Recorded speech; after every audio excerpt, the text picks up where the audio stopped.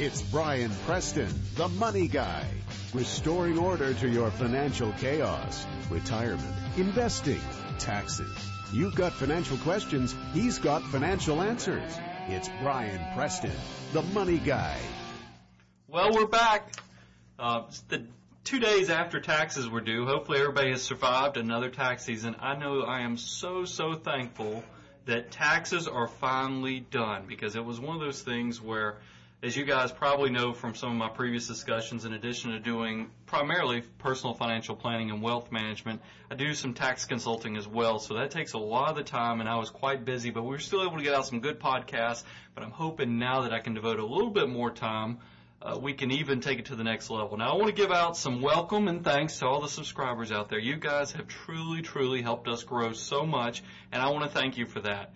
And let me tell you what we've done since the last podcast. We actually have made the top 25 of the business podcasts on iTunes. I got to tell you, I told y'all earlier that one of my things was I wanted to have 1,000 subscribers, and I wanted to make the top 25. Well, we've made the top 25 now. Let's see if we can keep it there. And we've also now broken 400 subscribers, and we're adding people probably at about a rate of 60 to 70 a week. So we are truly growing this thing quickly, and you guys are owed a huge thank you for that. Without you guys, we would not be able to grow, because I know this is a complete grassroots podcast, meaning that I don't have any big corporate sponsorship. I'm not getting paid much for doing this. Actually getting paid nothing, except for if you click on those links on the book, sometimes I get a little bit of a kickback from Amazon, but other than that, nothing. So this is truly a grassroots organization where we're getting our justification for doing this by the great comments you guys are sending us, and by continuing to subscribe and coming back and listen to us. We have a great topic today, something that hits every one of us, because in America especially, we all drive cars. So today I'm going to tell you how we can win the car game. One of the big things out there, I like watching. I'm a big TV watcher, as y'all have probably heard in some of the previous podcasts. And one of the big shows that I'm watching right now is Deal or No Deal. And I'm going to tell you how buying a car is so similar to that new game show on NBC, and how you can turn the game around so it's on your side. Now, I wanted to throw out a little bit. We got some emails from some of our subscribers, and I wanted to go over a few of those. We got the first one from Christy. And Christy, I want to thank you so much for emailing me and letting me know. And I also want to tell you, it was kind of funny to me to see in one of the opening paragraphs you were saying, I hope this isn't a silly question. And then I read that you're an MIT alum. I don't think there's probably too many stupid or silly questions that an MIT person is going to ask. You're probably much higher on the intellectual scale than the rest of us. But I want to thank you for listening and sending me the email. And Christy wrote that she's a few years out of graduate school and engaged to be married. And one of the things she's concerned about is she has a fiance who's not as interested in handling his finances or doing the financial planning, and if I had any advice. And I want to tell you, and I'm so bad at this, one of the things I try to put on our podcast website, and that website, just for the new people coming on board, is money-guy.com. You can go check out the show notes, as well as see some of the homework that we're giving out to people on what you can actually read if you want to learn more about the topics. But one of the things I put after last show, and I put it on one of the first shows that we did, was a book out there by the author of David Chilton, and it's The Wealthy Barber. I would recommend, Christy, if you could, go to the site and then buy for your fiance and for yourself that book, The Wealthy Barber. It truly is a life-changing book. It reads more like a narrative. I know some of the other books I've recommended, like The Millionaire Next Door, read more like textbooks. They have a lot of statistics and other things. The Wealthy Barber is not that way. It's written in a narrative form where it's a story, and you can follow along. And everybody who I've ever given that book to or referred it out to somebody, they come back, especially young people, and are totally energized on becoming involved with their personal finances. So that's the biggest and best thing I think you could go out there right now to get your fiance motivated to start saving for you. You also asked a few quick questions that I wanted to clarify. You had asked on my earlier retirement discussion about $1 million, because I'd used that as a guideline, and maybe I used it to the point that you thought that was the number everybody should be working for. I just throw $1 million out because I think in all of our heads we have that $1 million is the amount of money you need to have for retirement, because that seems like a great status level to reach once you become a millionaire. But it's completely different for everybody. If you have somebody who's making $25,000 a year, if they save up $500,000, $600,000, they're probably going to be completely comfortable in retirement. If you make $200,000 a year, obviously $1 million is not going to be enough for retirement. So I hope that clarifies that a little bit, Christy. You'd also asked, what can you do if your employer is not offering you a 401k with low-cost options? I would tell you, really, you need to start trying to research the Internet and find articles that you can give to your employers, telling them the importance of watching the fees that they're paying in their 401ks and their retirement plans at the office, because a lot of them are done by insurance companies and other things that don't necessarily have the most advantageous fee structure out there. So I try to get your employer on board. Heck, for that matter, go ahead and throw out the Money Guy website and see if they want to become subscribers, and maybe we can convert them to the many subscribers that we already have and get you a better 401k in the process. You also mentioned where's a great place to go out and research mutual funds that are in your 401k.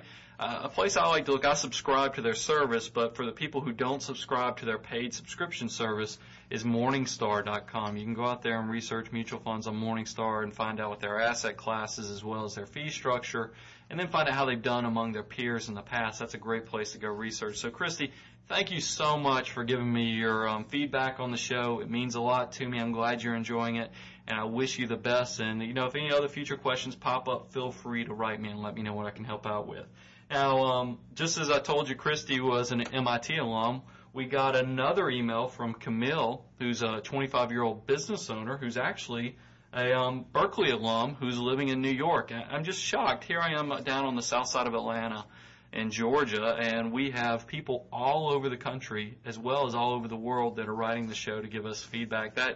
That is what really motivates me more than anything in the world. I really love y'all's feedback, and I really, truly appreciate that. Now, Camille was asking, like I said, she's a 25-year-old business owner, was asking for some more entrepreneurial type advice that I could give. And I want to tell you, one of the things that I have been blessed with is that being a wealth manager as well as working in the CPA field, is I've worked with a lot of small business owners, a lot of successful small business owners, and you can see the delight, and there's something different in their eyes. And you say, you always hear the adage that money doesn't make you happy, and that is completely true. Money is more of a commodity than anything else, just to enable you to do things and serve people and others. But it's not the money that brings the happiness. I tell you what I think the secret to life is from working with these business owners is the fulfillment of life. And what is fulfillment? I think a lot of times fulfillment is taking that road that's less traveled and doing the hard things in life. And one of the harder things you can do in life is saying, okay, I'm going to take the responsibility upon myself to go out and start a company and do it all for myself. And that's a very risky endeavor to go into, is that you're going to pay your bills, you're going to raise your family off of only what you do and bring into the family. That's very scary if you think about it in those terms, but it can be completely fulfilling if you can make it work, because it is the road that's less traveled. Fewer people obviously start businesses than that are employees for businesses. So you can understand by the more risk you take, just like we talk about in investing, the more risk you take, the better reward you better get. So that's where that extra money comes from, as well as the fulfillment, the personal fulfillment of going the road less traveled and actually winning and succeeding and making all your dreams come true. So, Camille, I want to commend you for starting that company at such a young age. I think that's tremendous. One of the hardest things I see for brand new business owners is even if you have the perfect skill set to be successful, a lot of time brand new business owners sell themselves short on the planning stage, meaning they don't save enough money and they don't put together some type of business plan or spreadsheet or cash flow analysis to make sure they have what it's going to take to survive for those first 2, 3, 4 years to get the business going. Because I'll tell you myself, I went out on my own at age 28, and back then my in-laws thought that I was completely nuts because I didn't get fired or laid off at some job. I just was, I was at a great paying job, a very good firm I was working with. I have nothing but great things to say about them. And I just decided that with some life changes that occurred after my father passed away, that I just needed to have more time at home, to get more involved with the community. And that's when I made the personal decision I was going to go out on my own. And like I said, my in-laws, I think, thought I was nuts because here I was leaving a great paying job, and now I was going to essentially have no money, because when I went out on my own, I had hardly any clients, but through hard work and determination, you can build up the client base. But also, one of the secrets to success for my firm, I know, was that I saved up a ton of money. I knew that first 2 years was not going to be super profitable because I didn't have a lot of clients when I started out. So I had saved up enough money to where truly me and my wife could live for a year off of just the money I saved up. Now, I know that sounds like a lot of money, but you also have to do preparation on the other side.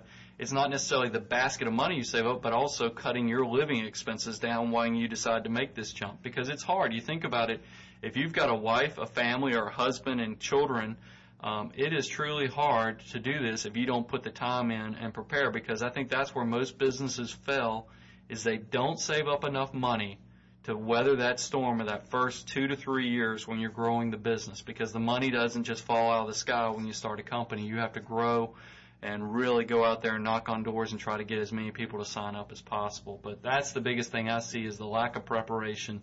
So if you are going to go out on your own, don't just go do the line of take this job and shove it and plan on being successful. You've truly got to prepare yourself, save the money, and make it work, and that's where that personal fulfillment is truly going to come in. So, Camille, thank you so much. And I hope this doesn't bother you, Camille, but I'm going to throw out your website because I want people to see what you do for a living. You'll probably like it. As a business owner, any exposure I can get, I like. But Camille actually owns the company Remarkable Booking.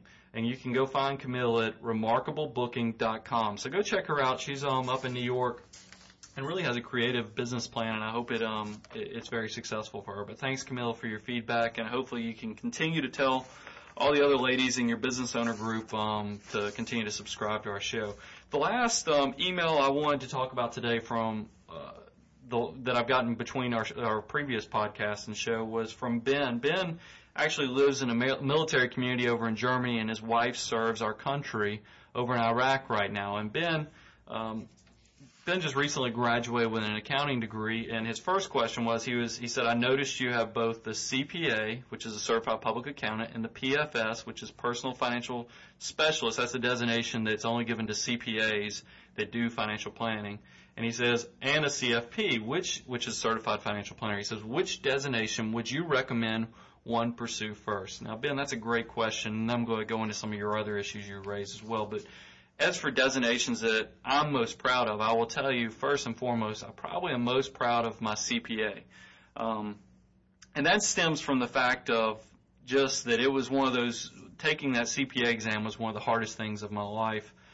It's not a cakewalk. All my friends who are attorneys and so forth, we all talk about which exams are harder, the bar, the CPA, the CFA, some of the designations that are out there. And I truly think the CPA designation is up there at the top of the list. And I think even in spite of what's happened with Enron, Putnam, and, and some of these other things that have occurred out there within the last few years, accountants still have a high level of status within our society as being very trustworthy. So I would encourage you to go after the CPA designation first.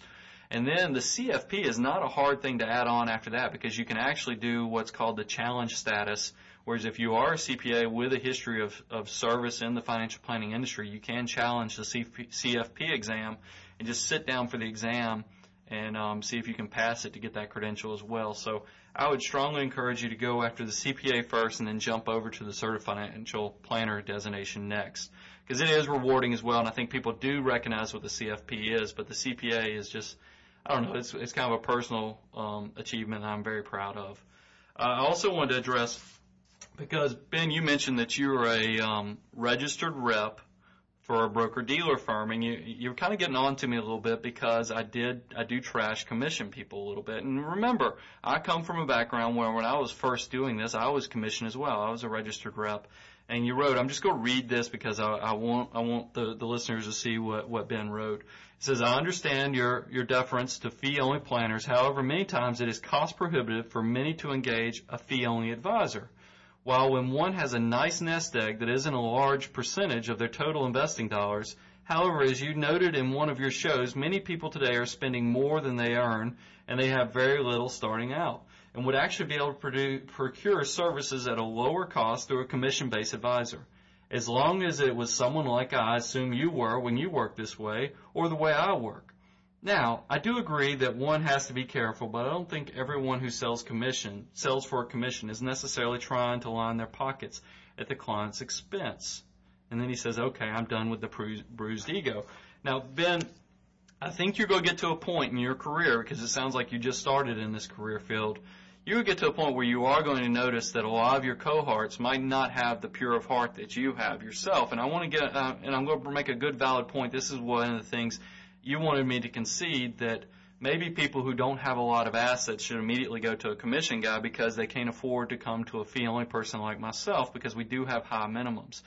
My reply to that is, that's why I'm giving it away, Ben. I'm just, for the people who can't qualify for my services, I'm just giving them as much free advice as possible through this podcast, hoping the do-it-yourselfers out there will find it, they can grow the assets and become. Now, I will say, I'm sure there's many people like yourself that are trying to do the right thing for the clients. It's just that industry is not set up for the best interest of their clients. And I would encourage you, I think you're going to find through the years that you will probably want to come away from the dark side, as I should say, not using too many sci-fi analogies, but come away from the dark side and actually join us on the fee-only side. Because I have yet to find a broker-dealer that when a client walks in that has $1 million says, wait a minute, you guys have screwed it. You're at the wrong place. Don't you know we're a broker-dealer? We only help the people who don't have money, a lot of money. You need to go down to the street to the fee-only advisor who has your best interests at heart. I have yet to hear a broker-dealer or a registered rep to do that. So I'm not willing to do the exact same service for you and say, just because you can't qualify for my services, you should head down to the commission guy, because I think right now the best of both worlds is me just to give that advice away, let the people buy those index funds to grow their assets up, and then once they build up, sure, I'd love for them to come through my doors and come talk to me at a later date. But Ben, I really want to thank you for the great email. I'm glad you're a subscriber. I hope you understand where I'm coming from, and I do think you're going to come to this side of the table on the fee only at some point in your career. And I want to thank you and your wife for the services y'all are doing for the country, your wife especially, for serving over in Iraq right now. So thanks so much for the listener email.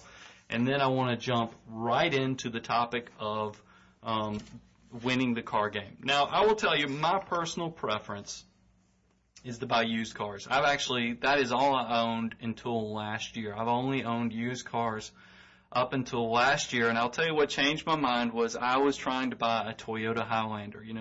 I felt like it was a great SUV, meaning that I could have a lot of storage, it could sit a lot of people with that third row seat, and it also was kind of light on the drinking of the gas, which was important to me, so I felt like it was a responsible purchase.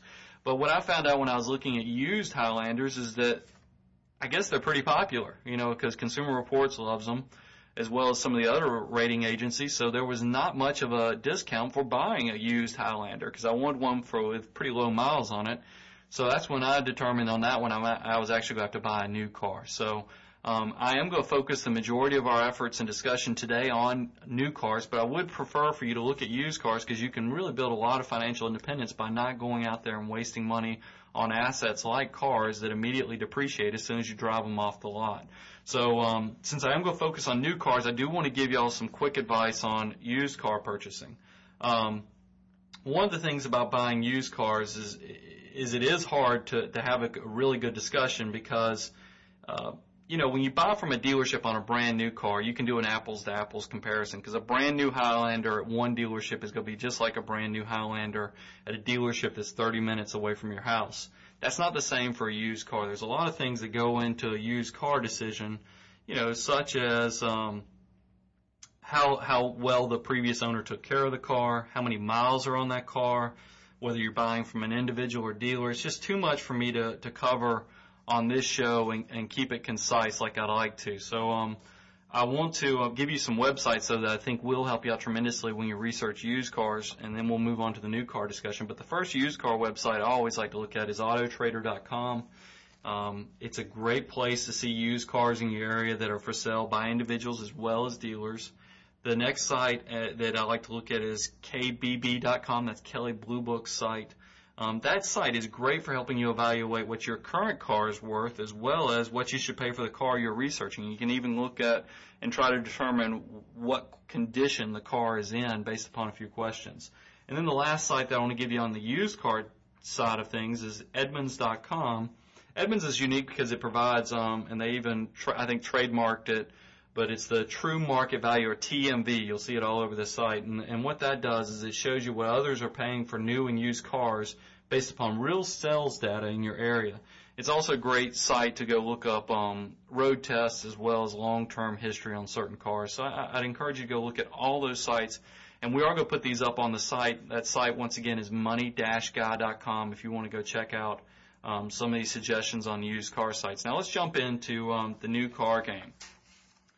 Now, hopefully a few of you know what I'm talking about when I talk about the game show on NBC called Deal or No Deal with Howie Mandel. It is amazing to me how this show, I love it. It's kind of a campy, hokey show, but it really is amazing how you have this fictitious banker that's sitting up there who is telling the contestant whether their deal, based upon the odds of how many numbers are out there. Hopefully you've seen the game show and you know what I'm talking about. But you have this fake banker that's sitting up there, that you can only see his silhouette. And that's what's hokey to me and reminds me of the car purchasing, is that every time they keep coming back and forth saying deal or no deal. And you have to determine whether you go take the cash they're offering you or if you go keep going and trying to pick additional briefcases that might have more money. And they always go back to this fictitious banker that you're looking up. Well, buying a car is very similar in the fact that if you think about that when you go sit down in a car dealership, after you've done, you're on their playing field, you get in there with the car dealer and they want to sit you down in their office and they're going to smoke you essentially and heat you out, cook you, whatever you want to call it, where they're going to play this game where they're going to have, they go keep coming back saying, well, let me go check with my sales manager. Let's see if that deal works with the sales manager. And they're going to keep going back and forth to this, and I'm using the rabbit ears in the air, sales manager to tell you whether or not your deal is good enough for him. And I just think this is ridiculous because you've let them take hold of the game when you're actually negotiating with the dealer that way. I'm going to tell you right now how we can turn this game upside down. We're not going to let them do this. We're going to turn you into, we're going to make the let's make a deal or no deal. We're going to turn it on your side so that you actually have the upper hand on the whole thing. So you also may ask, what in the world am I doing giving car advice? I'm supposedly a personal financial advisor. How in the world do I know anything about buying cars? So I want to tell you a little bit. One of the things, because I am a true wealth manager and we get into all levels of helping our clients with their financial lives, I buy about 3 or 4 cars a year for clients, in addition to helping myself when I did this Toyota Highlander. And I'm using the exact tools and techniques that I'm going to provide for you today and share. And I can tell you, if you put the time in and do the research and legwork, this advice that I'm about to give you will save you thousands. That's right, I said thousands of dollars.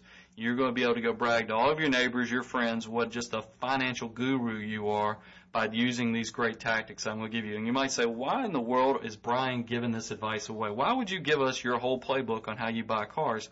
It's one of those things. It seems like the more stuff I give away to you guys, as well as to people who call up, the more business I get. I think I don't know if it's a karma thing or if it's just doing good things, good things come back to you. But just by giving good free advice, I think, I'm not worried about losing clients from this. So I'm going to go ahead and open up the playbook and share every bit of this with you. Why would, and one of the things by doing these tactics, I have actually bought cars below invoice price from dealers. And you say, well, why would a dealer sell a car below invoice? The answer to that is it's all about the volume of sales at that dealership. Dealers get incentives as well as what's called holdback payments from the manufacturers based upon the volume of cars that they sell off their lot. If you present yourself and hold yourself out as an informed buyer, the dealership is going to be more likely to look at you as one more car on their monthly sales volume sheet instead of a profit center for that specific transaction. So I want to, what I'm trying to do is turn that game upside down is what we're trying to do. So how do we go and what's the first step and what do we need to do? The first thing is before you do anything, you've got to figure out which type of car you want. You need to do your research and determine what car you want, including the options that are important to you. And that's very crucial. You've got to figure out exactly, if there's steering wheel controls. That was my big thing on the Highlander. I wanted to be able to flip the radio while I was driving down the street. So steering wheel controls were very important to me. you need to figure out those options and write them down. And then once, if you need help on trying to figure out which model of car is best for you, I would strongly encourage you to subscribe to Consumer Reports, or at least go out to their website at consumerreports.org to see what they're recommending as the best new cars to buy based upon reliability and customer satisfaction. You can also continue to do research through Edmunds.com, which is another one of the sites I listed when we were talking about used car research as well. And then once you settle on a car, you can go take a test drive. Now let me stop you right there. Test drive is going to be one of those places where you're going to get tested on how strong you are in this whole car buying process, because when you go do a test drive with a dealership, more than likely they're going to want to get some contact information, and then after you do the test drive, they're going to want to sit you down in their office and do that dreaded game of deal or no deal. And I'm going to encourage you, truly be strong and make a promise to yourself before you step foot into that dealership to do the test drive that you are not going to negotiate or do anything with that dealership that day. That's just a bad situation. If you do that, you're putting yourself right into their game, and that's exactly what the dealership wants you to do. They're counting on you to be willing and to get emotional and want to buy their car on the spot because you had such a great time driving that car, so they want to take advantage of your emotions and sell that car to you for a higher price than you could get it otherwise, lining their pockets with more profits. So don't be a victim to that game. We're going to be strong, do this the financial guy, the money guy, and the financial chaos way, and really learn how to do this and save yourself some money.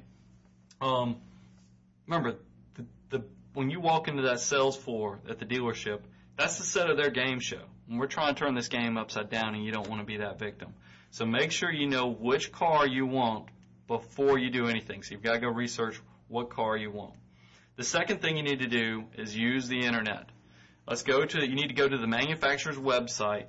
And this is a big tip that most people don't recognize, is most manufacturer websites now, if you go to Toyota.com, I think you can go to Chevrolet.com, Honda.com, Nissan Motors. A lot of these will ask you to input a zip code, and they're looking for you to input your zip code. Now, here's the tip that's huge, because this makes a big difference on how well you can surf the inventory at each dealership. You need to go find out every dealership around you within 50 miles. Actually get their physical address, including zip code, because a lot of these websites that are set up by the manufacturers will show you the inventory in your area only at the specific dealership that you list when you type in your zip code. So if you type in the dealer's zip code instead of your zip code, you can go pick out, because they might not tell you what the actual inventory is at each dealership, but you can back into what that is by doing this search the way I'm telling you. So go type in the dealership zip code for every one of those, and you can see the inventory of what they have on their lots from typing in those zip codes. That's a huge tip, because those sites are set up so that you can type in your zip code. They're only going to show you what the dealers in your area, and that's really taking out a lot of the cars that might be available to help you negotiate. So definitely go find out those dealerships. And I'll tell you, one of the things that you ask, well, who's doing this? I know I've done personal research on Hondas, Toyotas, as well as General Motors cars, and you can pull up the inventories at a lot of their dealerships. And Toyota is so far ahead of the curve, just like they are on their cars. You can tell I'm a very happy Highlander owner, is that they actually will show you the cars that are en route to the dealerships. My Highlander that I bought was not even at the dealership when I was negotiating the price. The car, I had to wait 3 or 4 days from the time I'd agreed to the deal with the sales manager before I could go pick it up, because it was actually in transit to come to me. So a lot of these dealerships and these websites are high-tech to the point that you can actually see the cars before they even arrive on the dealer's floors. So know what you want, first step. Then next you want to go out to the manufacturer's websites and find 2 or 3, hopefully you can get up to 4 or 5 cars that have the exact options you want, the exact colors, and are identical cars. That's huge. If you have identical cars at 2 or 3 different dealerships, you've got them, because that means now you can pit them against each other and turn the game on its ear, and it's in your favor. So once you find the cars, let's move on to step 3. Now you got to figure out what you're going to pay for this thing. I always go, the first place you want to go is probably carsdirect.com. What's really unique about carsdirect.com is you don't have to give any personal information or anything, and you're still able to pull up the MSRP, which is what the suggested retail price is for these vehicles from the manufacturers. You can also see what the invoice supposed price is to the dealers, so what the dealers are paying for them. And then also you can see what some dealership in your area is willing to offer you that car for right from the internet. So this is very valuable information, and you can price these cars with options, which is tremendous as well. So you want to go out and find that and go ahead and price it out on Cars Direct. The next thing you want to do, and this is another one of those financial chaos topic tips that you're not going to hear anywhere else, because this is something that I use, is tried and true, but it takes a little research, but it works. If you go to Edmunds.com, there's a little known section on there called Forums. If you click that Forums button on the top of the page, you'll get clicked to another page. And from the Forums main page, you can now browse discussions by vehicles. You can actually go choose the model type that you're looking for based upon manufacturer. And then there's always, on every one of those vehicles, there's a discussion topic with the name of prices paid and buying experiences. And what this will be hundreds of postings of people throughout the country who have actually bought the model of car that you are looking to buy and what they paid and what their experience has been. This is valuable information because you can actually see, kind of based upon what's going on in the economy and the area and so forth, what people are actually driving off the lots with these cars. This is data that's just incredibly important to know, because now you've got two big things. You've got from Cars Direct, you've got what the invoice price is. You've also got what some local dealers are willing to sell it to you for, and you've got the MSRP. And then you go to Edmunds in their forum section. Now you're seeing what actually other people around the country as well as in your area are paying for these vehicles. That's very important to me. So once you figure out kind of what people are paying for these cars, you've now got a great baseline to know what cars are selling for, so you won't get ripped off. And hold to your guns on that. Once you know what a car is worth, you need to be serious about what you're willing to pay, and don't get talked into the emotional part of paying more than you'd planned to pay for a car. Now, that was the first three steps. Let's review those, because I'm going to review them as we do each one. First step is know which car you want. Go do the research. Number two is to go out to the manufacturer websites and locate the inventory at each of the dealerships in the 50-mile radius of your house. Third, go figure out what the baseline is to pay for the cars based upon Cars Direct and Edmunds.com forums research. And then fourth, now you want to go, now that you're loaded up with the research and the necessary information, you want to call the dealerships directly from your house or your office. Remember, you're not going into their office or the dealership, but you're going to call each of those three dealerships that have the 3 or 4 cars that are identical except for their different dealerships. You want to call and you want to ask for the sales manager. Now, no guarantee you're actually going to talk to the sales manager right off the get-go. They might put you either with the internet sales specialist, or they might put you with some salesperson off the floor. But what you want to say when they answer the phone is you want to let them know that you are buying a car, you're ready to buy a car, you know exactly which car you want, and they are the fortunate enough dealership to have one of the exact cars you want on their lot and inventory. And then you need to tell them that you have 2 or 3 of the exact same cars at other dealerships in the area, and you're looking to buy, no haggle, no hassles, you're looking to buy based upon who gives you the lowest price. And then you tell them what you want. You tell them, you can possibly, even from the manufacturer websites, tell them the VIN number or the model number, as well as the information, the actual locator number, ID tag to find that car, and then tell them to call you back with their lowest price. Tell them you're not looking to hassle. Now, I will tell you the first thing they're going to try to do, because remember, they're good at this. You don't think you're the first person to ever do this to them. They're going to try to negotiate with you that you need to come by and have a discussion with them. You know, because they'll say, I know we can work out a deal, and, I know we can give you a price. They'll probably might even give you a price. A price is not their best deal, but they'll say, why don't you come by and let's discuss this. Stay away from the dealership. Remember, that's the set of deal or no deal. You're not going to go talk to the fake banker known as the sales manager. That's just crazy. You are going to say, no, I'm not coming by until I'm bringing my check and buying the car. So give me your rock bottom price, and I'll let you know how that compares to the other dealers that I'm contacting. Now, I will tell you, in my experience of doing this, you might find 1 or 2 dealers that are not willing to deal with you. If that's the case, fine, you didn't want to buy a car from them anyway, because if they're not going to deal with you this way, how good is it going to be to do other things with them in the future? So write that dealership off. But I am surprised by the majority of them because, remember, it's a volume game. A lot of the dealers you're going to be dealing with are trying to get that sales position as the top dealer in the area, and they're trying to meet their quotas for the end of the month. They will deal with you. So go ahead and put them on the spot, tell them, and then let them call you back with that price. Now, what I have found from my experience is that you will be dealing with possibly a salesperson, not the sales manager at first, but you know you've done well when you start getting that call back from the sales manager. Because that means that you've broken through the first barrier and they're ready to deal with you. Because they can tell that you're a serious buyer, you are showing up with a check, and this is it. So put them against each other. You're going to know when the time is right to pull the trigger because you're probably either going to get them close to invoice or way below what the other dealers are willing to do. I tell you my most recent experience, I had a dealer call me back and say, let's just take this deal off the table. I'm going to give you this deal. And never tell them what the other dealer is necessarily offering you. Just say, that's not as good as what I've gotten from so-and-so. And you can get specific if you want to, but be careful. Don't get too specific because, remember, these dealerships know each other, and you don't want to taint them to call a buddy who might be at the dealership, 10 miles down the street. So be careful how much you tell them.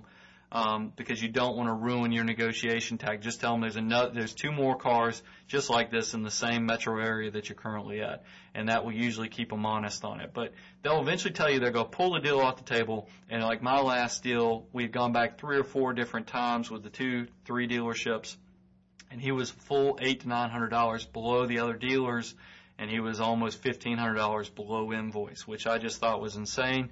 And not to mention, you'd be surprised what these guys are willing to throw in because they have some throwaways that are huge markup items that they can just give you a lot of times. Floor mats, sometimes you can get away with getting these floor mats pretty much thrown in on the deal, as well as cargo nets. I mean, these are huge markup items that you can get for pretty much free if you do the right type of negotiation. So I hope some of this has helped you. I want to review this one more time as you need to know which car you want first. 2, you need to go out and find the exact models by going on the manufacturer's website and locating inventory within a 50-mile radius at all the dealerships. Find 2 to 4 cars out there to put against each other.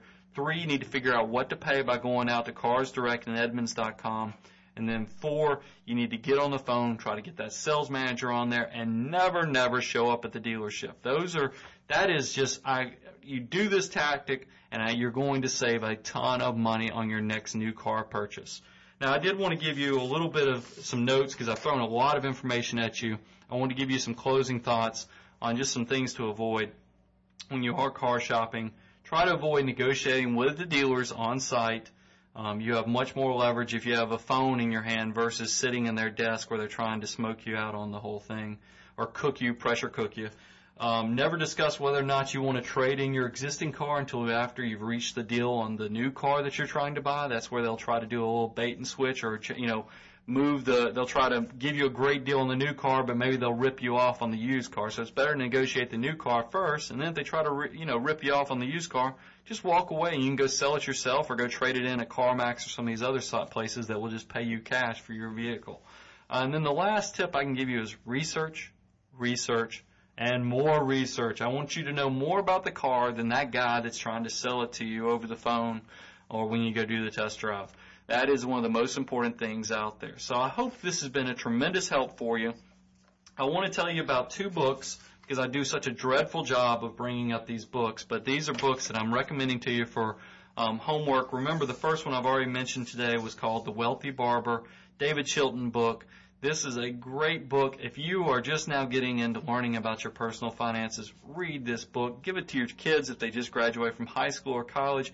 Incredible book. It will motivate them. It will change your life. I know it helped me out tremendously. The second book I have actually never read, but remember I got an email from one of our subscribers named Camille, and she said this was a life-changing book for her on getting her life in order before she started a company.